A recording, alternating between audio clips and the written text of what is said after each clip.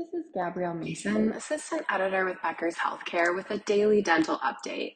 On March 2nd, the American Dental Hygienists Association apologized for its role in systematic racism. In a letter to the National Dental Hygienists Association, which represents minority dental hygienists, the ADHA acknowledged that the establishment of the NDHA was necessary as a result of discrimination by the ADHA. We sincerely and deeply apologize to dental hygienists of color for our failure to confront discriminatory membership practices that expressly excluded them. Despite ADHA's reaffirmation of its policy on open membership in 1965, we recognize our failure to advocate for African American hygienists and the effects our complicity had on this community, some of which are still felt to this day, the letter said.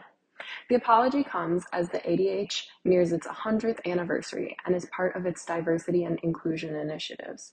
Other initiatives include anti-racism training and expanding educational programming to include equity-focused courses. Thanks so much for listening to our daily update, and be sure to check out all of our other podcast episodes.